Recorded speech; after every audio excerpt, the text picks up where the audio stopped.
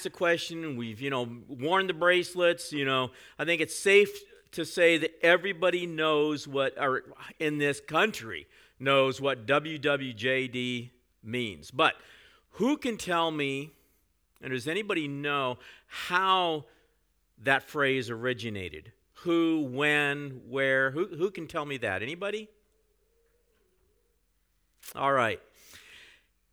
In 1896, going back a few years, a pastor from Topeka, Kansas, wrote a little book that went to sell over 30 million copies. And the book actually originated from a Sunday evening sermon series that he did, and he would tell stories in this sermon series. And the book is called In His Steps by Charles Sheldon. And in one of the stories which Pastor Sheldon told, he asked this question: what would Jesus do? And that's where the phrase originated. And here we are over 100 years later, and that question has become a catchphrase that's been repeated, it's been marketed, it's been put on bracelets, on shirts, on refrigerator magnets, you name it. If there's any way to market it, it's been marketed. Now, who knows what? Well, today we're going to start a new series with a slight twist to that popular phrase. Instead of what would Jesus do, we're going to look at what would Jesus undo. What would he undo? As you look at the New Testament and you look at Jesus in the New Testament, what are those things that he would undo? What are those things that broke his heart? Those things that he still looks at today and which still break his heart. I mean, the list we could come up with is seemingly endless. So we're going to narrow it down a little bit even more and focus on those things that, not just that he sees when he looks at the world and says, we look at the world and say, okay, what breaks his heart in the world? But we're going to look at the church. We're going to look at things in the church that break Jesus' heart, things that he would undo. We're going to start this morning with the first one, and we're going to talk about indifference. Indifference. Now, you may or may not care to hear the definition of the word, but here it is. Indifference is a lack of interest, concern, or sympathy. Think about what I just said, and it'll catch you maybe at lunchtime. In chapters 2 and 3 of Revelation, Jesus comes and he dictates 7 letters to the Apostle John. Gives 7 letters, and he says, okay, I want you to take these letters, I want you to send them to these 7 churches. Okay, one of those churches was a letter to one of those letters went to a church in the city of Laodicea. Now, Laodicea is a city, it was a city located in modern-day Turkey, and it was a very wealthy city. And prior to this, about 35 years prior to this, it had been destroyed by an earthquake. And then it was rebuilt, and it was rebuilt strong. I mean, they really did a good job rebuilding it. During the Roman period here, it was a wealthy city. Very wealthy. There were stadiums, there were theaters, there were lavish public baths, which I don't know how they got into that, but there were lavish public baths. There was even a medical school there. And when the city was rebuilt, after being destroyed by this earthquake, I mean, they went all out. It was beautiful. And modern day comparison, has anybody ever seen pictures of Dubai? Pictures of Dubai? We've got a screensaver at home that it shows different scenery and different places around the world, and there's a nighttime and daytime actually shots of Dubai, and it's a beautiful city of opulent wealth. Those of you that know our youngest son John and his wife Riley, they live in Kenya. Well, they were home the last time. On their flight back, they had an overnight stay in Dubai. And they texted us, these pictures looking out over the city at nighttime. Beautiful, beautiful place. It's just a picture of wealth. And, just kind of think of that. In fact, here's the thing about their wealth. When the city was destroyed after the earthquake and then it was rebuilt, they turned down an offer from the emperor to help them rebuild. Can you imagine that? I mean, they wanted to rebuild it themselves. They wanted to restore it from their own means. It would be like a city that's, picture a city in the United States that's devastated by a hurricane, and then the city telling FEMA, nope, we don't need your help, we got this.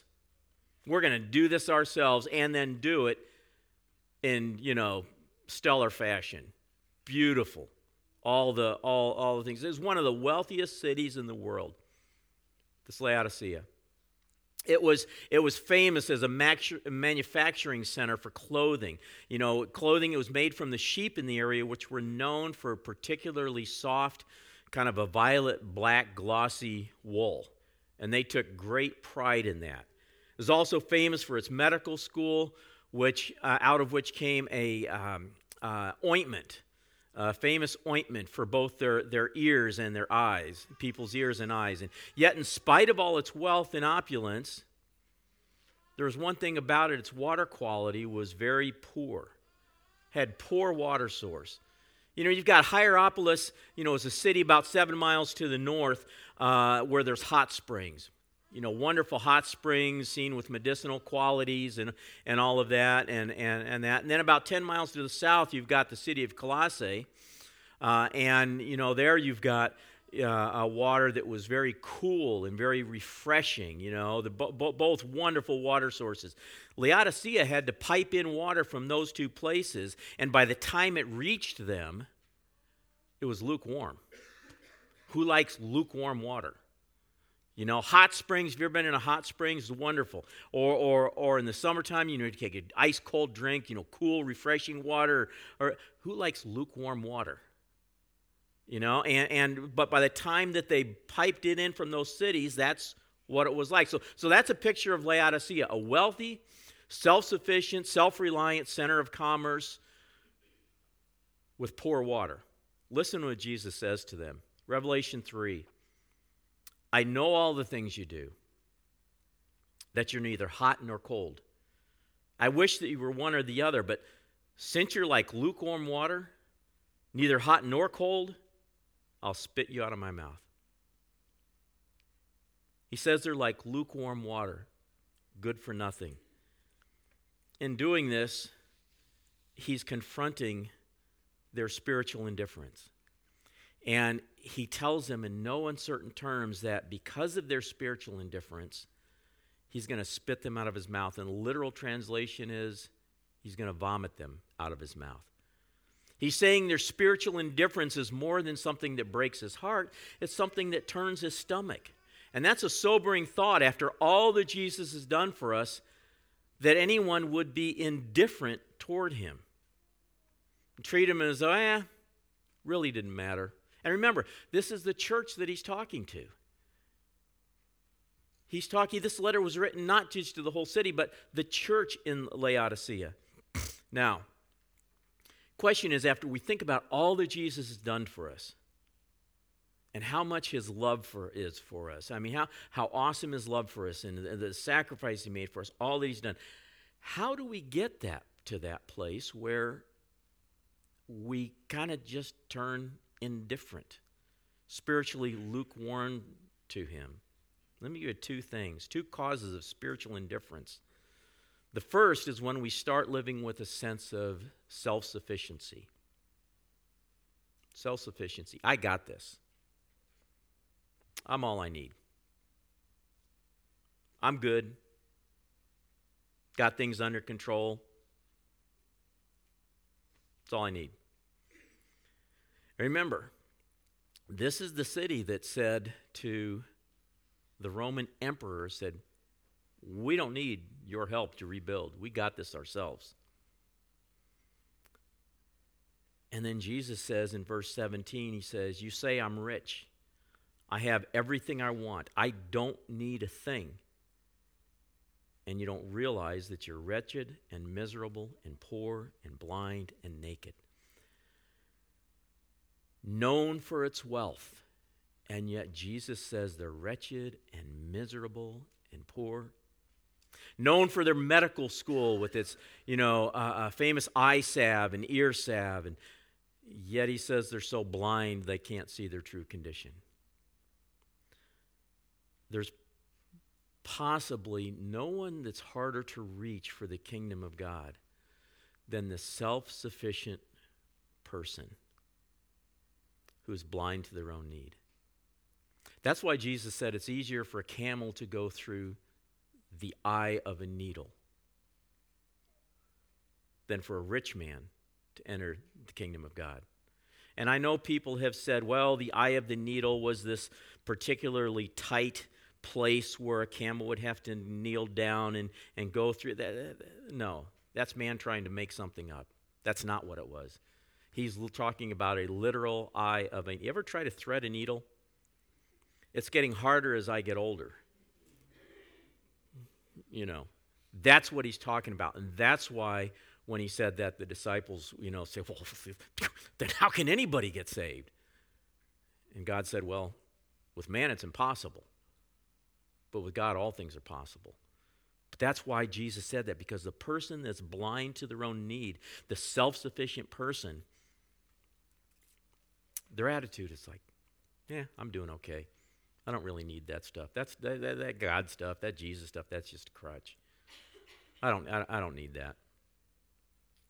Same idea when Jesus said to the Simon the Pharisee, said, whoever's forgiven little loves little.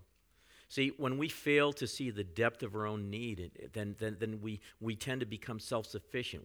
We begin to think that we don't really need God, or we don't realize how much we need Jesus. We think, I've got enough of Jesus.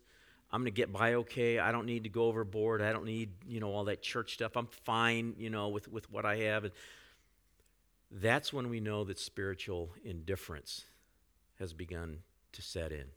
Second cause of spiritual indifference is simply the distractions of this world. And there's a lot of them. We get so distracted by life. We get distracted by the things around us. Could be anything from bills we have to pay to daily activities to, saving the whales or whatever it is, the distractions of this world. Problem is we just get so busy. And David talked about this. We just get so busy. Hey there! That's my grandson. Yeah. Jesus told a parable about a farmer who began throwing seed out in the field. He's casting seed all over the place, and he's throwing it out all over the field, and some of it, lands on hardened soil, and some of it lands on shallow soil. Some of it fell on soil and began to sprout and began to take root, and pretty soon the thorns and weeds began to choke it out. And what he's speaking about here is he's speaking of the Word of God beginning to take root in a person's life. But after it begins to take root, other things came in and began to crowd it out. He says that, it had started to take root, and in Mark 4:19 says, but all too quickly the message is crowded out by the worries of this life, the lure of wealth, the desire for other things, so no fruit is produced. In other words, life happens. Life happens, and it happens to all of us. Bills come due and have to be paid. Other things happen.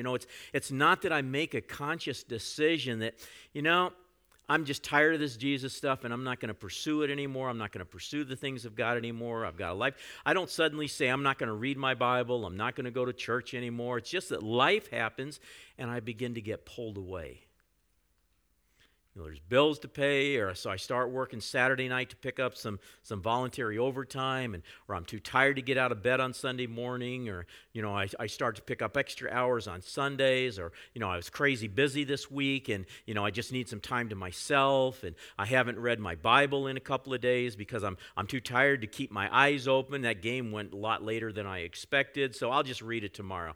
Had a lot of bills to pay this week, unexpected car repair. By the time I get all that paid, paid. I don't have any money left over for tithe and all this.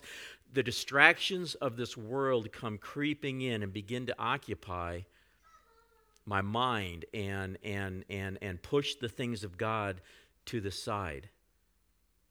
And then soon, God is just pushed out altogether.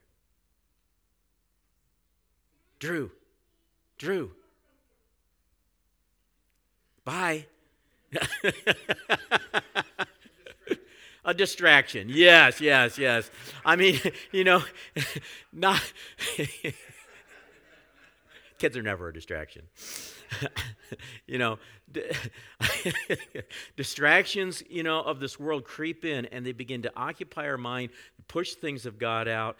And it's not consciously. That's the thing we need to see. It's not consciously. And it happens little by little. Our attention gets pulled in other directions and God gets left out, choked out. I mean, I've seen it over and over, and so have you. But here's the thing. Every one of us is vulnerable to it because every one of us gets hit by the things in life. Car breaking down, refrigerator going out, kids get sick. We've all been there. Before long, the thing that we never saw happening to us begins to happen, and our passion for God begins to fade, and we become indifferent to the things of God, and it's so subtle. So how can we tell if we're living with lukewarm indifference? What are some indicators? I want to quickly give you 6 indicators that maybe we're living with lukewarm indifference or that spiritual indifference is beginning to creep in. The first thing is we're concerned more about with impressing people than living for God. I mean, most of us want people to like us, right? Does anybody here really want everybody to hate them? No. Most of us want, and there's nothing wrong with wanting people to like us unless that becomes more important than living for God and our goal becomes impressing the people around us. Then we've got things backwards because what really matters is what God thinks, not people. Jesus, it's interesting, Jesus said, woe to you when everyone speaks well of you. If everyone is speaking well of you, check yourself. Something may be off there. Second, we're obsessed with life on earth rather than eternity. In other words, focus becomes what I have rather than what I'm called to do and to be. We're so focused on the here and now that we forget about the fact that we're only here for a short time. And then we have an existence beyond this for eternity. And if we spent all our focus on this, how are we going to be prepared for that? Now, third thing, we rationalize sin and live without truly fearing God. Rationalize sin. It's not really a big deal. Everybody does it. Or it's just a part of our culture now,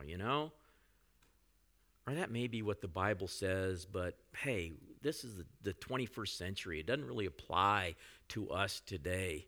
We're more advanced than that now. We rationalize the sin that we're living in. Fourth, we believe in Jesus, but we rarely share our faith. Well, we believe in him, but we rarely share our faith. We're not passionate about it. Let me ask you something. Do you have something you're passionate about? Anything? I love archery. Those who've been around know that. I love to shoot archery. Traditional archery. None of this compound stuff with the pulleys and the sights and all that. I mean, just, longbow or recurve. I love to shoot. I love everything about it. I love my bow is beautiful. I mean, to look at it, it's not some old thing. It's beautiful, and I love pulling the arrow back. I love lining it up. I love the releasing it. I love the sound of it flying through the air. I love the sound of it and the sight of it flying through the air. I love the sound of it when it hits dead center in the target or really anywhere on the target. For me, just that sound. I love that. I love reading catalogs, looking at catalogs. I love stories, Robin Hood movies, anything like that where there's archery involved. I love it. I'm passionate about archery. I have been since I was a little kid, and I'd go down in my basement take those little toy arrows with the suction cup, take the suction cup off, sharpen them in a pencil sharpener, and then shoot them at boxes. And shoot them at boxes in my basement, you know. I've loved it ever since then. I'm passionate about it. I liked it. We were out shooting yesterday. Had a great time. I love archery. I'm passionate. I want to share it with everyone I know. When you're passionate about something, you want to share it. When it comes to Jesus, I don't want a faith that just believes. I want a passionate faith. I want a faith that's passionate about Jesus. I want to share him with people. I want to look for ways to build a relationship with people and look for ways to share him. And that is totally out of my comfort zone because I tend to be a quiet person. But I want to find ways to share him because I want other people to know him. You know, when Jesus said, if we'll acknowledge him before people, then he's going to acknowledge us before the Father. Fifth indicator that we're living in spiritual indifference is we only turn to God when we need him. Kind of treat him like a lucky charm or like a get-out-of-jail-free card, right? Well, all of a sudden, we're in trouble. You know, God, my car broke down. What are you going to do? God, my kids are sick. What are you going to do? Just lost my job, Lord. What are you going to do? I mean, it's good to take those things to God. But if that's the only time we get serious about our faith, spiritual indifference has crept in. See, God's not interested. God wants us to pursue a relationship with him daily. He knows when we're playing games. He knows when we're just like, you know, all of a sudden we get serious because we have a need and we need God. And then we say, God, why don't you answer this? Really? Now, fact is, God is so good, sometimes he does.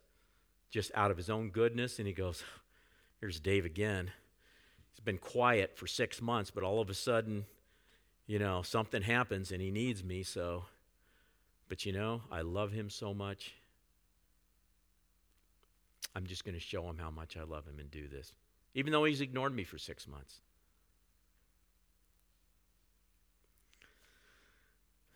Sixth indication that we may be living in a state of lukewarm indifference is when we look at our lives and realize that we're really not much different from the world. Watch the same movies. There's no difference in the language we use. No difference in the way we spend our money. Values are no different than people around us that don't know Jesus. In other words, you set us side by side with somebody who doesn't have a relationship with Jesus. Set us side by side with them, and then you go to someone, hey, which one of these two is a believer, is a follower of Jesus? And they look and they say, I don't know. Which one is? I can't tell. I'm not saying we should be obnoxious. You know, I worked with a guy when I was used to sell clothing in retail, and I'll never forget, one of the guys that was in the suit department would always come in and always talk about this customer that came in all the time. He was one of these guys, you know, that you walk in and everything, praise the Lord, praise God, praise, go glory, you know, praise God, always that. But that's all there ever was to his life. And the suit salesman, the friend of mine, Ron, he's like, oh, really, enough of that, you know? It's the things in our lives that people want to see. Do we have an evidence with the things? You know, the thing is, when we become indifferent about God, something else happens. We tend to become indifferent about people that he loves. If we can look at somebody that society has pushed away and not have a twinge in our heart, not have our heart break, then there's something wrong. Something is, I'm not saying we have to have answers, but we ought to be at least asking a question. God, I know you love this person, and I see this situation they're in. Is there any way that you want me to use, or you want to use me in their life? And I'm appalled at the way that our media is speaking about so often about people that Jesus died for, people that he loves, and yet we're being taught to fear them and to push them out.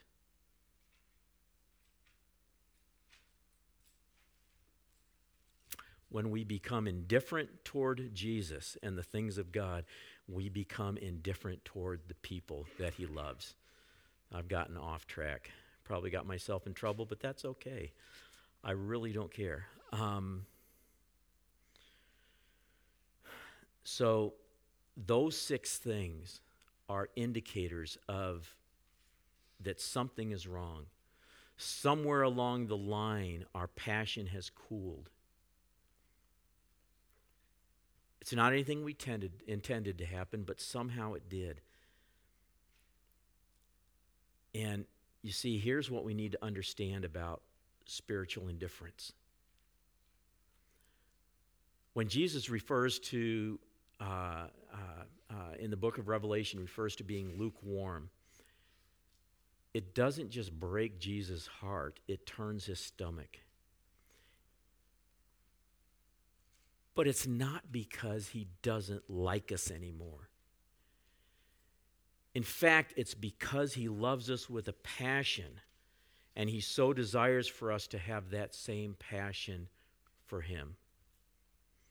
See, a few weeks ago we talked about the devil being a liar, and the thing is, the devil is a liar, and he tells us that this just means that God doesn't love you anymore. He just doesn't love you anymore. Maybe he did at one point, but that's long gone. You've blown it. That's a lie, because nothing could ever cause God to stop loving us.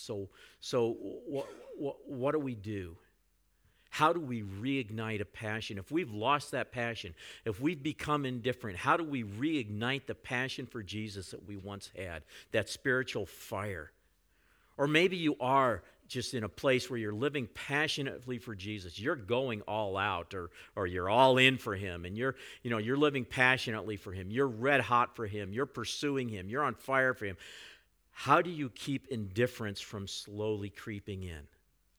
Because let's face it, life happens to all of us, and we all go through seasons where we begin to, our spiritual fervor begins to wane. We all go through seasons like that. How do we prevent that? Or how do we recover from that? The obvious answers are things we can all list off, like, turn from things that are hindering your walk in Jesus, and, do things like, read the Bible, and worship with other believers every week, and, share your faith with people around you, pray for them, not just, say, oh, yeah, I'll be praying for you, but pray for them in the moment. In the moment, it's, oh, you're having a rough time? Can I pray for you right now? Jesus, I just ask you to come in the power of your kingdom and touch my brother or sister and help them through this. I mean, in the moment, there's something to be said about that. Or be consistent in tithing. All those things are good. Do all of those things, but there's one more thing. It'll help you regain spiritual fervor and fire, and it will help you to not lose it. And that is every day, look to do something that requires faith. Something that requires faith. This will keep your faith fresh, because it requires every day watching to see what the Father is doing around you. It requires tuning out the static that fills your life and listening to His voice. It's something that those that are in our School for Kingdom Ministry, the students, are learning to do, to listen and to hear what God is saying. And they're finding out it's exciting. It's exciting to live like that. It's exciting to live on the edge where you're always looking for what God is doing, always expecting Him to do something. One of the best safeguards against a passionless faith is to keep it fresh, to stay in the adventure. Keep it fresh. Look for something every day that requires faith. Speak up when you would rather stay silent. Talk to somebody you've been building a relationship about Jesus. You've been building a relationship with Him. It's got to that place. You've got some credibility in your life. Okay, bring up the topic of Jesus. Begin to share Him. Bring up the topic of faith. Or maybe open up to another believer about something you've been struggling with. I could never do that. What will they think? They'll think you trust Him enough to share your heart. And they'll love you enough to help you through it. Pray for a person at work who is sick. Do something that you believe God is prompting you to do, and that if He doesn't show up, you're going to risk looking foolish. But that's scary. Yeah, but it's fun. It's fun afterwards when you do that. It's, man, God, you showed up. Thank you. That was so cool. I'm going to go do it again. Get involved with ministry to the poor, the outcast, the marginalized. Maybe buy a meal for someone who's homeless. And don't just, here's a bag of food. Talk to them and try to build a relationship. Find out their story, because they have a story, and their story matters to God. See, spiritual indifference is something that you and I can change in our lives. If you felt through this that maybe there's been a twinge of, ooh, this thing really struck me. This part really struck a chord in my life. And I wish he hadn't said that, or gone down that road or whatever. It's something that you can change in your life. Two things you need to know if you felt that twinge here. One is, the reason you feel that is because God loves you more than you know. And two, you don't have to stay where you are. Listen to what Jesus said to the church at Laodicea. I correct and discipline everyone I love. So be diligent and turn from your indifference. And then he gave them an invitation. The same invitation that he gives to every one of us. Look, I stand at the door and knock. If you hear my voice and open the door, I will come in, and we will share a meal together as friends. He's speaking to the church. We like to use that verse evangelistically, but he's speaking to the church, and he's saying, I stand at the door and knock. Will you open it up? The invitation is to leave indifference behind.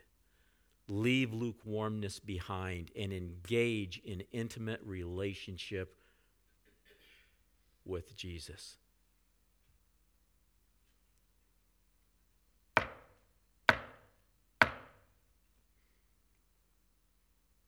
What's your response?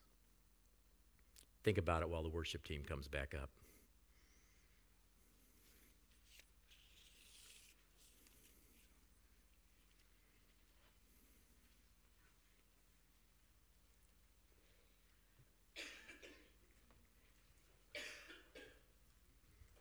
What is it during this message that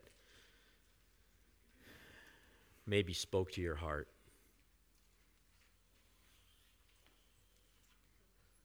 Has indifference begun to creep in? Series is, what would Jesus undo? He would undo indifference. He said to Laodicea, I wish you were hot or cold, one or the other. Make up your mind, one or the other. But that lukewarm water, going to spit it out.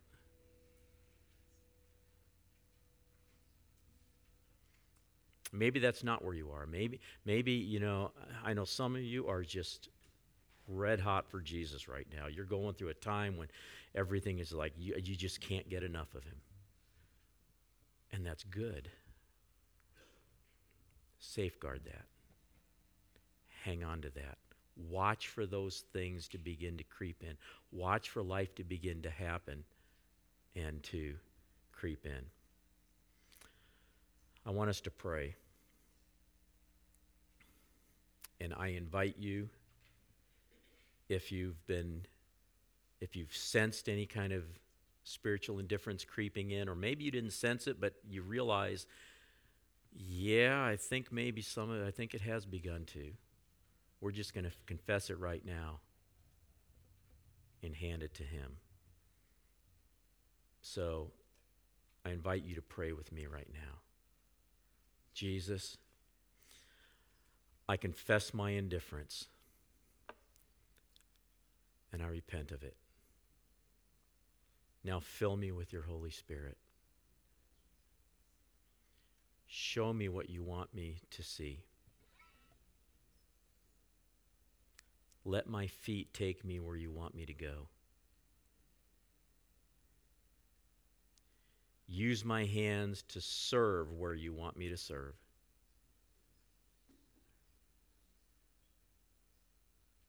Fill my heart with love for you and for those you love.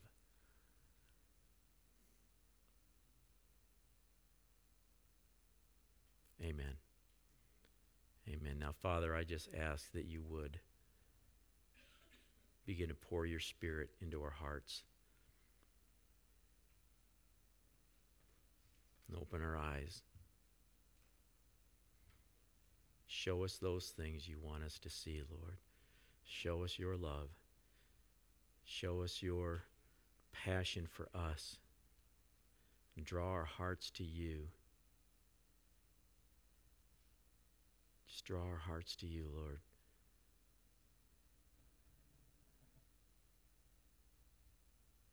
The only reason we love is because you first loved us. So may we respond with the same love with which you loved us. In Jesus' name, amen.